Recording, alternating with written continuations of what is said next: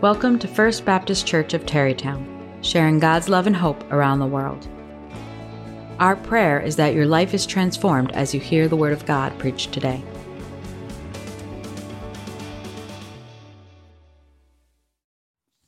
So if you're in the middle of a crisis, life is incredibly difficult. You feel that pressure, the pressure cooker of life. And frankly, many people have gone through crises throughout human history, but particularly the last 3 years have felt really particularly hard. We had global pandemics, we had illnesses, people lost loved ones, people lost jobs, people had to move to find new jobs or have their jobs relocate them or felt the isolation of working from home, which all of us need relationship. Doesn't matter if you're a mega extrovert or a super introvert, we all need human relationships and interaction in order to be healthy individuals. I haven't gotten to know all of you as well as I would like, but I know that you have crises right now, or that you will have crises in the future, or you've already come through them. Whether it's a divorce, whether it's a bankruptcy, whether it's a foreclosure, being expelled from your apartment. We all have crises that come in life. You get a layoff notice from your boss. Your doctor calls and has really bad results from one of your tests. Your children lose their faith, or your children get into an accident, or God forbid, someone you love dies. There are crisis points that we have in our lives.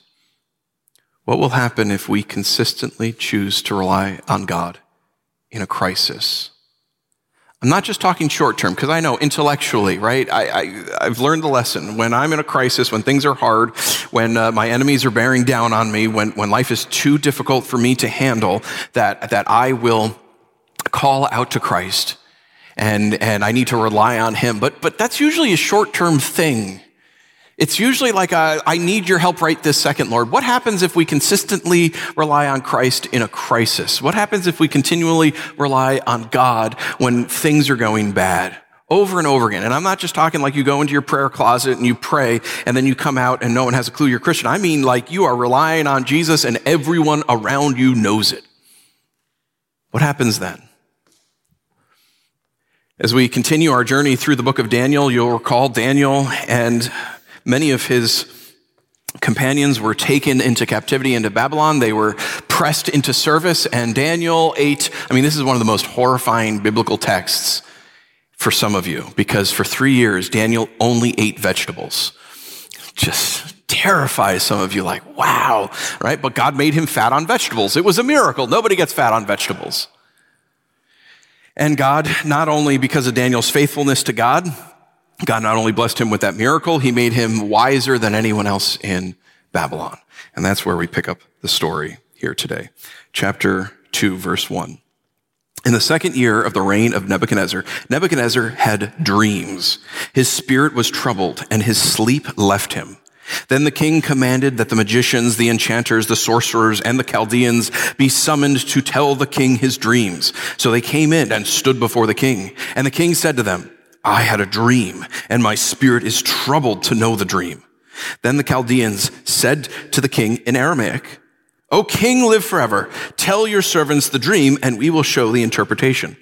That weird note in Aramaic, from this point forward for the next several chapters of Daniel, is written in Aramaic, which was a more common tongue than the ancient Hebrew that most of the Old Testament was written in. And I think it's meant to appeal to a broader audience, and so that's why Daniel decided to record this down that way. But so Nebuchadnezzar, here he is. He's a warlord. He's defeated Judah. He's taken people into captivity. He's separated young teenagers from their families, pressed them into service. Now he has this dream. He calls all of his sorcerers and magicians and all of these people, excluding Daniel. Daniel isn't a magician. He's just a wise person, maybe an advisor at this point. But he calls them all in and says, I have this dream. Now, those of you who have worked in the workforce for any amount of time, how good is your day if your boss comes in very anxious and agitated and fearful of something? You having a good day? No, obviously not, right? It's not a good day. So he's fearful and anxious in his heart. Right? Or some of you who are students, right? You've had this, where your teachers are less than gracious, right? How good of a class do you have if your teacher's not having a good time? If they're having trouble at home, right? Maybe they're having trouble with their spouse. It's not good. It's not good. That's the situation that these guys find themselves in. Their boss, the king, the warlord, is agitated. Verse 5, the king answered and said to the Chaldeans, the word from me is firm. If you do not make known to me the dream and its interpretation, you shall be torn limb from limb, and your houses shall be laid in ruins. But if you show the dream and its interpretation, come on, right? Like they're saying, their request is reasonable. You had a bad dream, tell us about it, we'll do all our whatever and interpret your dream, right? And he says, no, you're going to tell me the dream too. And everyone likes to hear about other people's dreams, right? Right. That's everyone. This is how crazy they know he is, because they're like, please tell us the dream. And I'll lay your house in ruins. Verse 6, but if you show me the dream and its interpretation, you shall receive from me gifts and rewards and great honor. Therefore, show me the dream and its interpretation. They answered a second time and said, let the king tell his servants the dream, and we will show you its interpretation. The king answered and said, I know with certainty that you are trying to gain time, because you see that the word from me is firm. If you do not make the dream known to me, there is but one sentence for you. You have agreed to speak lying and corrupt words before me till the times change. Therefore, tell me the dream, and I shall know that you can show me its interpretation. Now, this is kind of smart on his side, right? Because he says, well, I can tell you the dream, and you can make up anything you want. Right? It's like the dial-up psychics in the 90s, right? Like, just give me a bunch of money and they can tell you whatever you want. No. Tell me the dream first. And if you can tell me what the dream is, then I'll know that you can interpret it for me as well. But this is a totally unreasonable request. It's totally unreasonable. Once in a while, my kids are like, hey, guess what my dream was about? No, I'm not playing this game. Tell me the dream. Guess what I dreamed about? Super Mario. I don't know. Never been able to play that game effectively. No one has. It's impossible to know what happens inside of a person's dreams. Have you had bosses like that before that have put unreasonable demands on your time? Right? They say, hey, you need to meet with all of your clients for an hour today. Okay, I have 30 clients. How am I able to do that? I had a friend back in Michigan, and she had a social worker, and she had, something like 48 clients, and they expected her to meet with all of them in 1 week in a 40-hour time period, driving from home to home. Significant meetings. It's impossible. It's impossible. You can't do it. Boss tells you, hey, go build a deck. It's got to be a 3,000 square foot deck, and we want it done today. Okay, well, just me? I don't have the tools. I don't have the $200,000 for wood. I'm sure that's what wood is up to now. I don't have the manpower to actually put all this together. Like, it's impossible. That's what Nebuchadnezzar's doing. Some of you have had bosses like Nebuchadnezzar, haven't you? It's totally unreasonable. Barbara has a boss like Nebuchadnezzar now. Totally unreasonable. Can't be done in a day. So then Daniel shows up.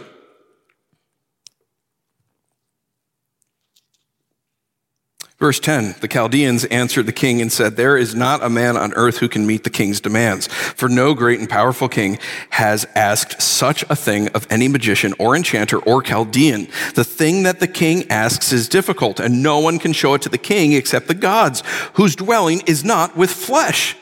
Because of this, the king was angry and very furious and commanded that all the wise men of Babylon be destroyed. So the decree went out, and the wise men were about to be killed, and they sought Daniel and his companions to kill them. So Daniel and his friends weren't even in the room, right? But these sorcerers, these magicians, these court advisors, they tell him, this is crazy. No one can do this. And he's so angry, he gives an order. Kill them and kill everyone else who has a job that even looks like this. This is crisis point, isn't it? This is where it all falls apart. This is where if your car breaks down and you have no ride, or if you're married, both cars break down, because that's the law of the universe. If one car goes, they're both gone. You can't even carpool, right? This is where that bill comes due that you didn't know and it's overdue and you're about to face financial ruin. This is where the medical news comes back about you or your loved one, and it is absolutely catastrophic. This is where your marriage falls apart and you think you have a good marriage and your spouse says, I'm done. It's when your kid comes home from college and says, I don't believe in God anymore. This is when your kid says, I want nothing to do with you. Or worse yet, sometimes you have a parent who just totally walks away from their child, breaks off all contact. This is where your boss comes in and says, you're done. Right after you made a huge purchase, like a house, you're fired. This is crisis point. How do people respond in crises generally? What do most people do in a crisis?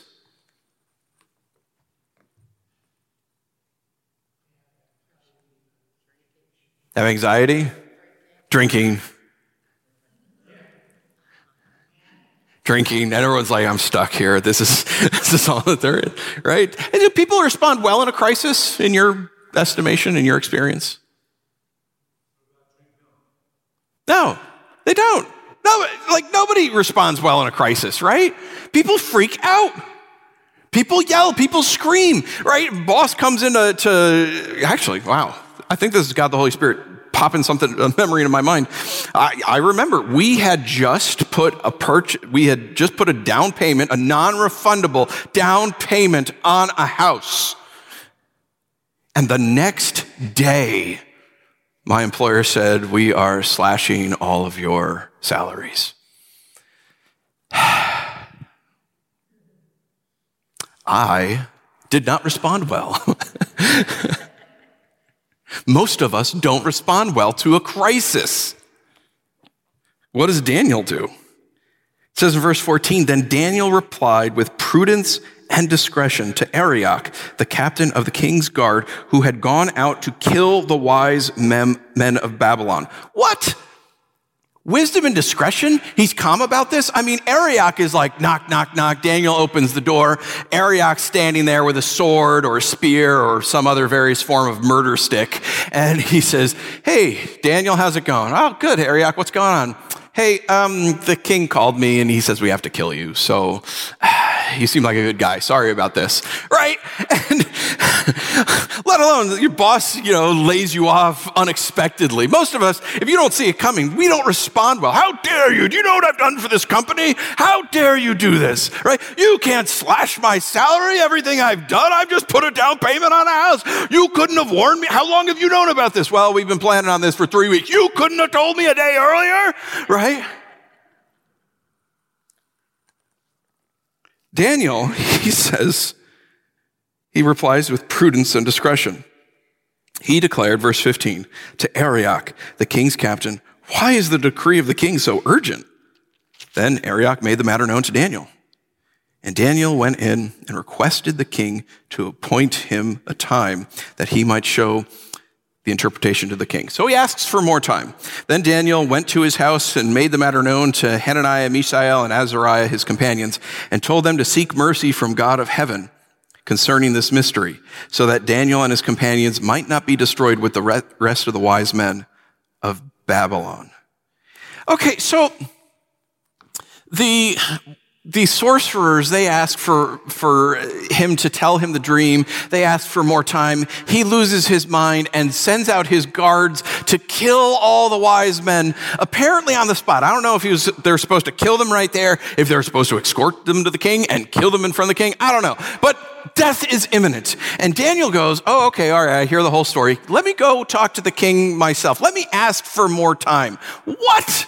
Look, when I was younger, I worked at a welding supply store, actually north of here. I worked at a welding supply store, and the boss there at the time was one of these old school bosses, right? like didn't believe in political correctness or, being fair or gentle or not abusive to his workers.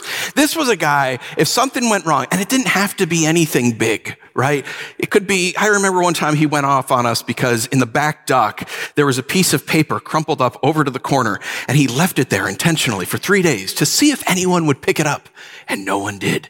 So he lost his mind, screaming, yelling, cursing, throwing things, not just throwing things around, but throwing things at you, right?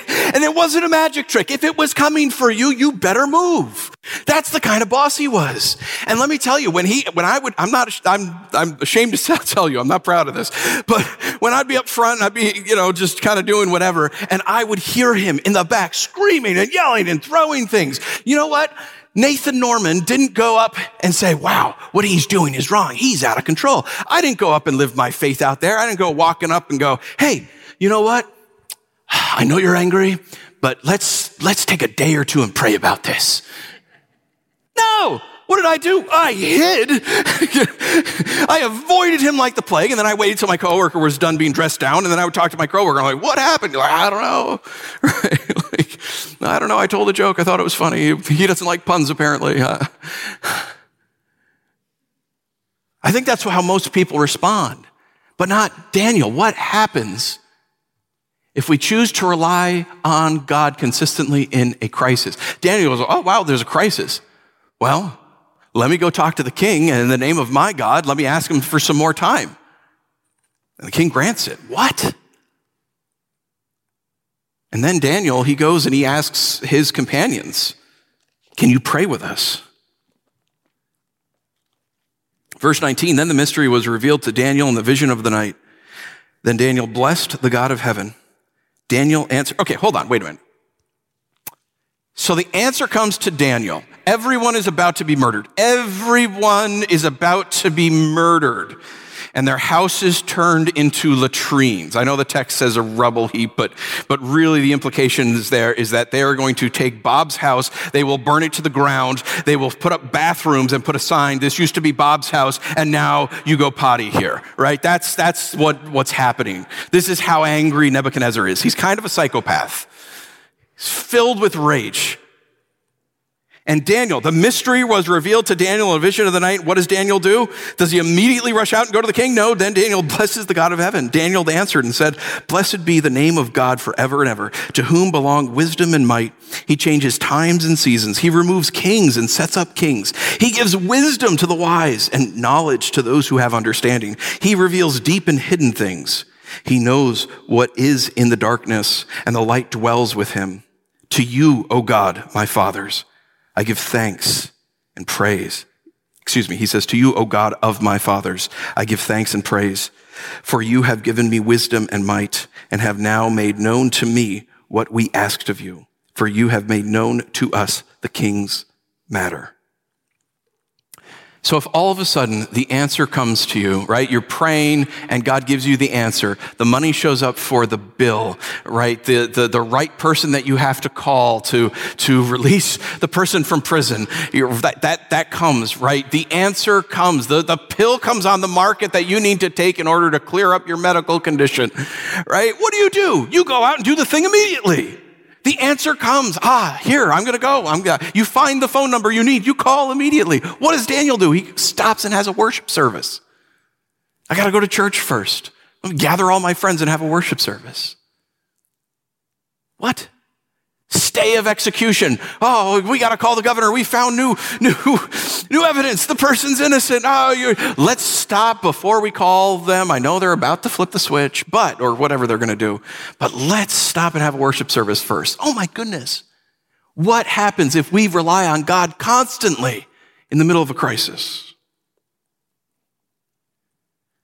Daniel had a worship service before he went to him, and then he went. Verse 24, therefore Daniel went to Arioch, whom the king had appointed to destroy the wise men of Babylon. He went and said thus to him, do not destroy the wise men of Babylon. Bring me in before the king, and I will show the king the interpretation.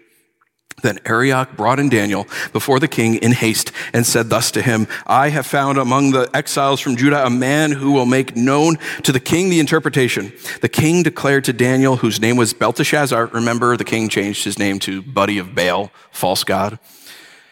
are you able to make known to me the dream that I have seen and its interpretation? Okay, so what's the correct answer here? Yes. Is that what Daniel says? No. Daniel answered the king and said, no wise man, enchanters, magicians, or astrologers can show to the king the mystery that the king has asked.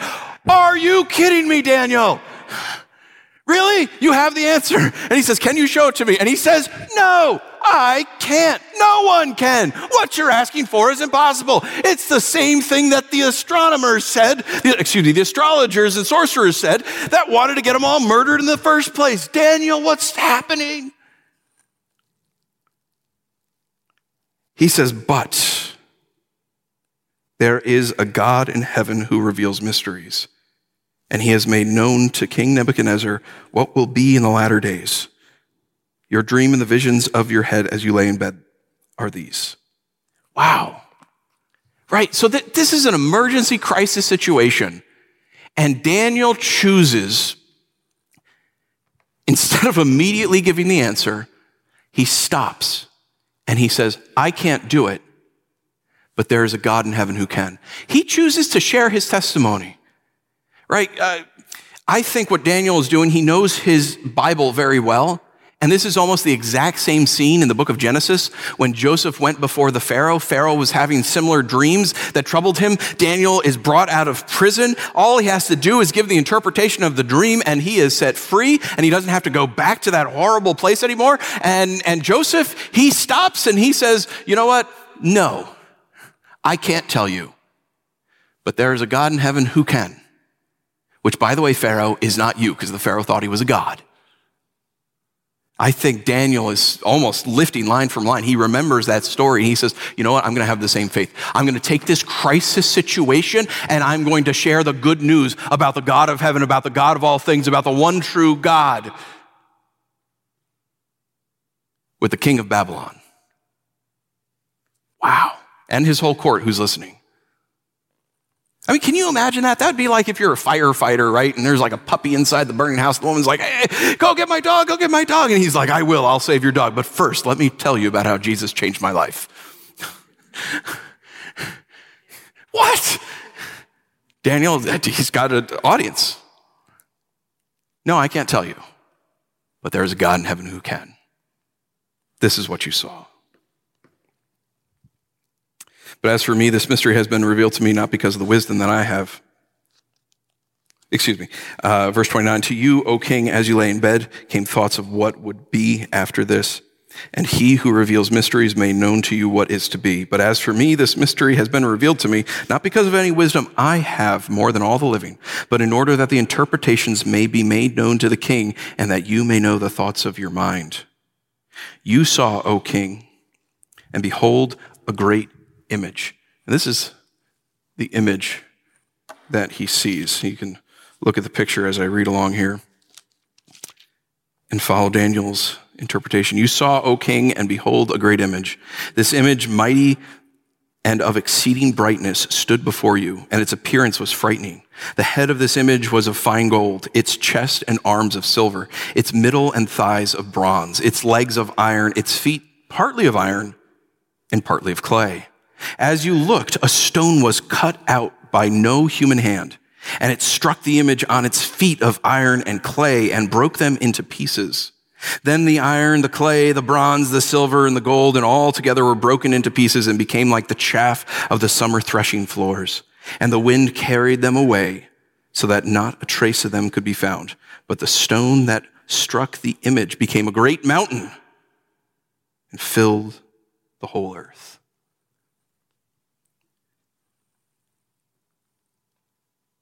So typically, at this point, Daniel can say anything, right? He's told the guy the dream.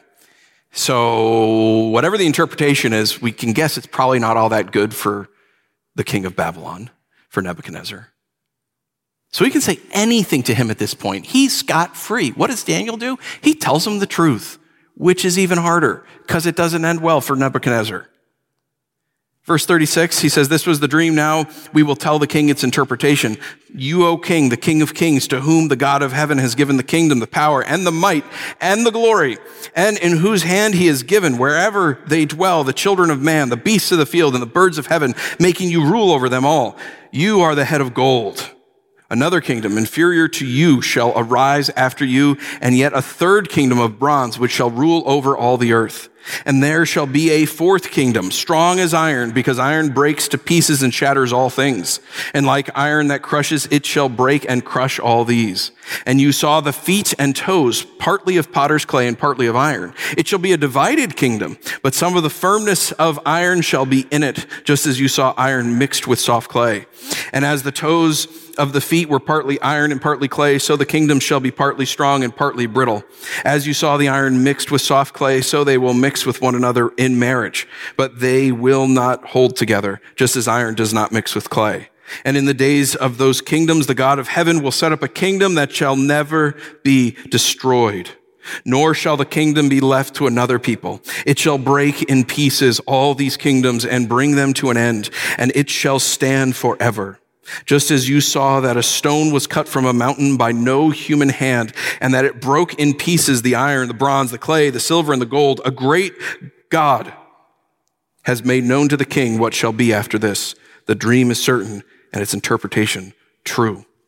So let's look at this a little bit. Theologians will differ a bit on it, but in general, they all agree the gold head is Babylon, right? The current kingdom. And then after that, there's another kingdom that comes, that's the Medo-Persian Empire. Daniel survives into that. Then the next one is Greece. Finally, Rome, which comes onto the scene and just obliterates all the other nations before it. But as Rome grows, it begins integrating other cities, states, other people groups, and it becomes kind of brittle because they expand too far and well beyond their control. And then at some point, the kingdom of God comes and wipes it all out.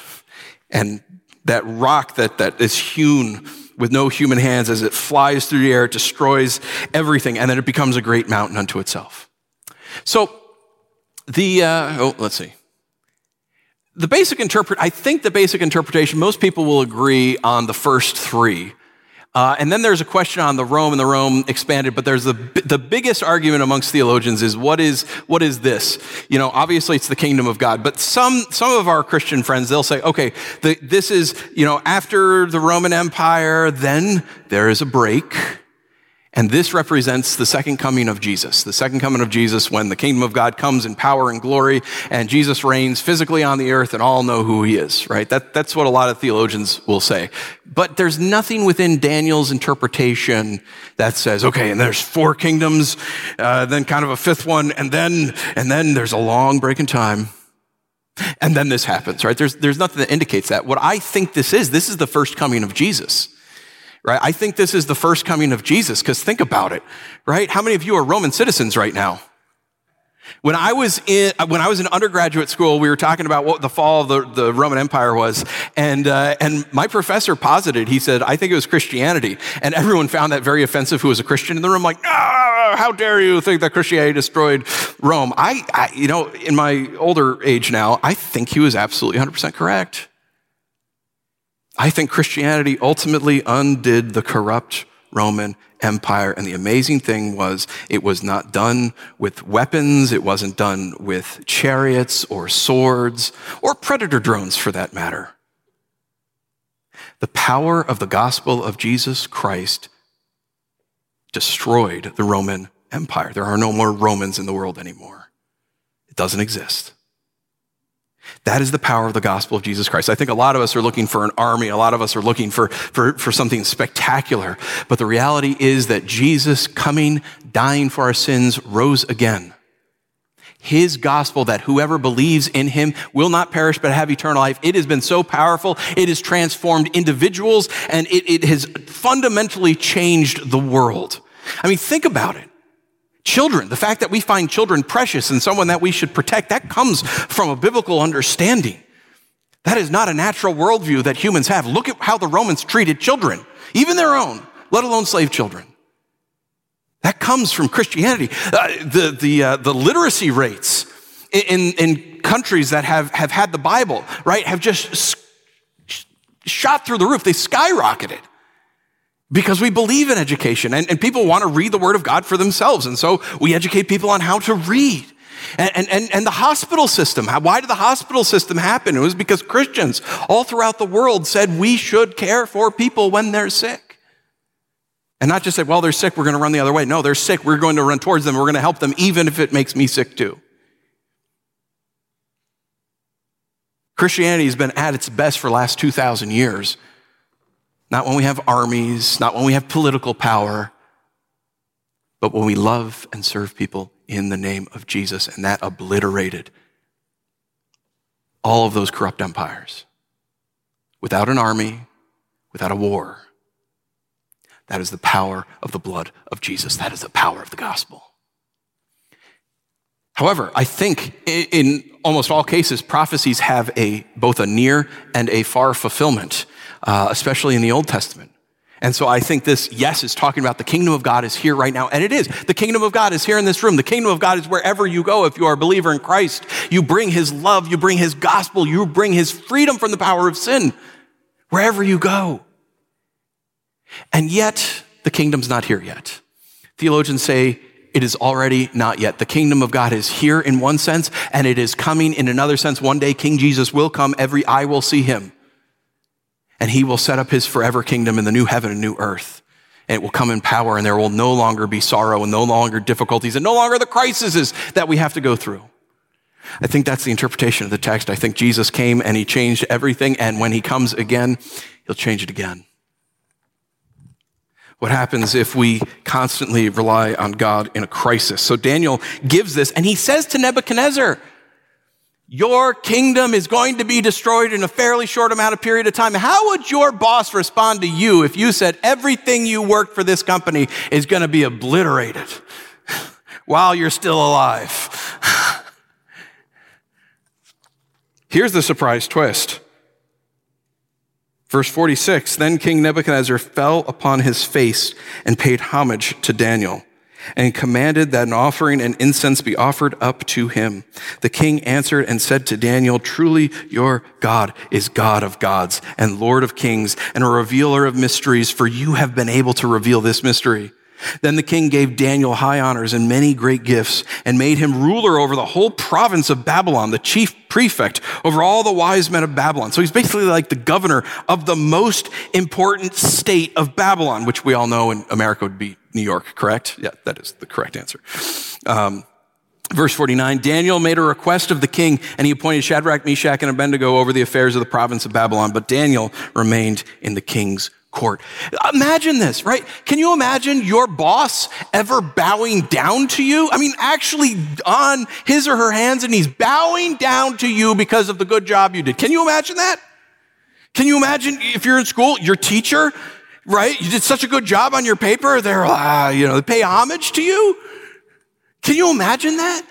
Those of you who are homeschooled, maybe, right? Can you imagine your parent ever being like, good job, and bowing? Like, as ludicrous and as impossible as that situation is, it was more ludicrous and more impossible that the king of Babylon, the warlord who thought that he was God's right hand, would pay homage to one of his conquered people. He honored Daniel. And that honor only came because Daniel was faithful to God in the crisis, because he relied on God, not just privately, didn't just go into his prayer closet, didn't just send out an email for the prayer chain, which is fine. We should do all of those things. But he said, no, he's going to go a step further, and he lived out his faith publicly. He was in a crisis, and he is telling everyone about the one true God. If we choose to rely on the Lord Jesus Christ in a crisis, constantly, regularly, out loud, you will receive unbelievable respect. It might not come from your boss, it might not come from your teacher, it might not come from your family, but when we live out our faith publicly, boldly, in a way that we can all get hurt, in a way that is absolutely terrifying, there is honor among honor, respect among respect that we will receive. If not in this life, then most certainly in the life to come. And I know what some of you are here, you're like, I don't know, I've lived my faith and man, it's hurt and it's hard and it's challenged me and it's scary. And I know most of us though, we're not going to lose our lives if we are faithful to Christ in public. We might lose jobs, we might lose respect from people, we might be made fun of, it might be awkward, it might be weird. We're probably not going to be killed. And yet, if we choose to be faithful to Jesus, something happens. I know for myself, it's like, in the short term, I'm going to rely on Jesus, and I'm going to say something, and I'm going to pray, and I'm going to go tell my boss or whatever that I need to pray about this, right? And then when it doesn't respond well or whatever, then I just kind of like, I privatize my faith, and I don't want to live as a Christian, and I don't want people to know that I'm a Christian.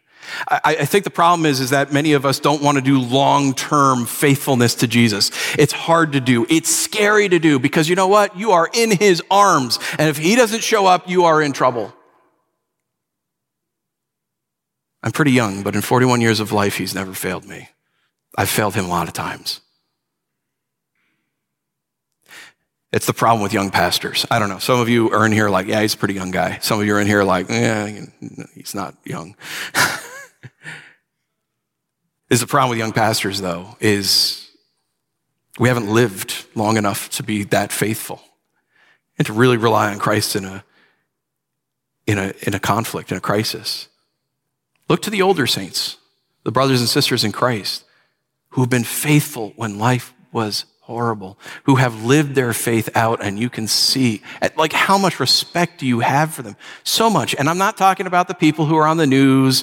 Well, I'm going to say this ad nauseum. Living for Christ does not mean that you are a jerk to other people.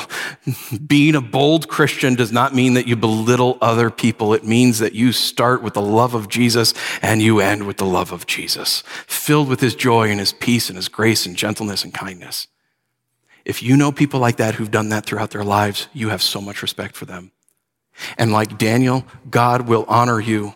And if it's not in this life, it will definitely be in the life to come, because you remember that meteorite is coming. The kingdom of God is coming. And all throughout the New Testament, do you realize in Jesus' second coming, all throughout the Gospels, all throughout the New Testament, this is what's crazy. I can't explain it any better than this, but if we are faithful to him, Jesus said we will rule with him in eternity, in the new heaven and the new earth. We will reign with him.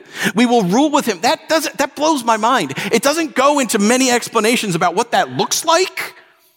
But he says, if I can trust you with little, I will trust you with much. If you acknowledge me before men, I will acknowledge you before my Father and the angels in heaven. This has nothing to do with salvation, guys. We are saved by trusting in Jesus, by believing that he died for our sins and rose again, and then our sins are forgiven. It's all on him. But after that point, how faithful are we going to be? How much are we going to rely on him? How much are we going to trust him? And if we trust him, he says in the next life, you'll have more honor and respect than you could ever imagine. Wow. That sounds a lot like what happened with Daniel here. He was made basically the governor of Babylon, the most important part of the Babylonian Empire. And God promises to be faithful to you. What happens if we choose to rely on God in the middle of a crisis over and over again? You will receive respect.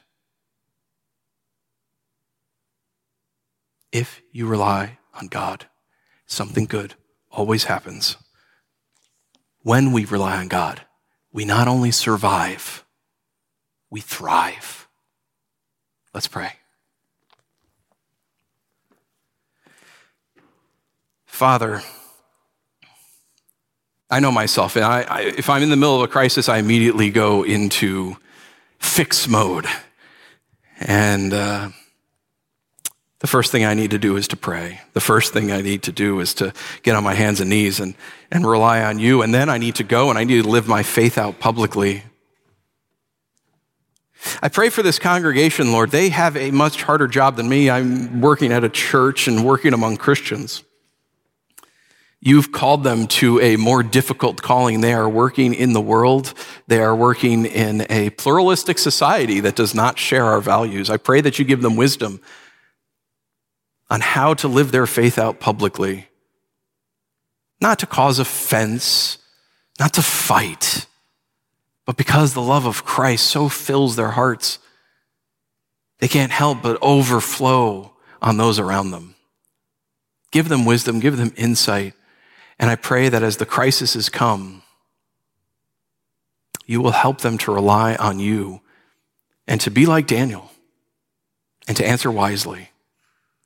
I pray for us as a congregation that we deeply, deeply experience the freedom and forgiveness that we have in the Lord Jesus Christ.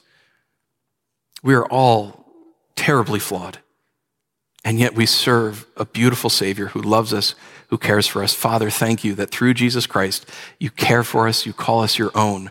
Even when we sin, even when we make mistakes, even when we mess up royally, you call us back and you love us. Thank you for the Lord Jesus Christ. Be with us. In Jesus' name we pray. Amen.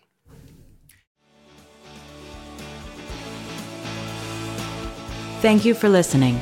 If you'd like to learn more about the church or make an online donation, please visit us at fbcterrytown.org.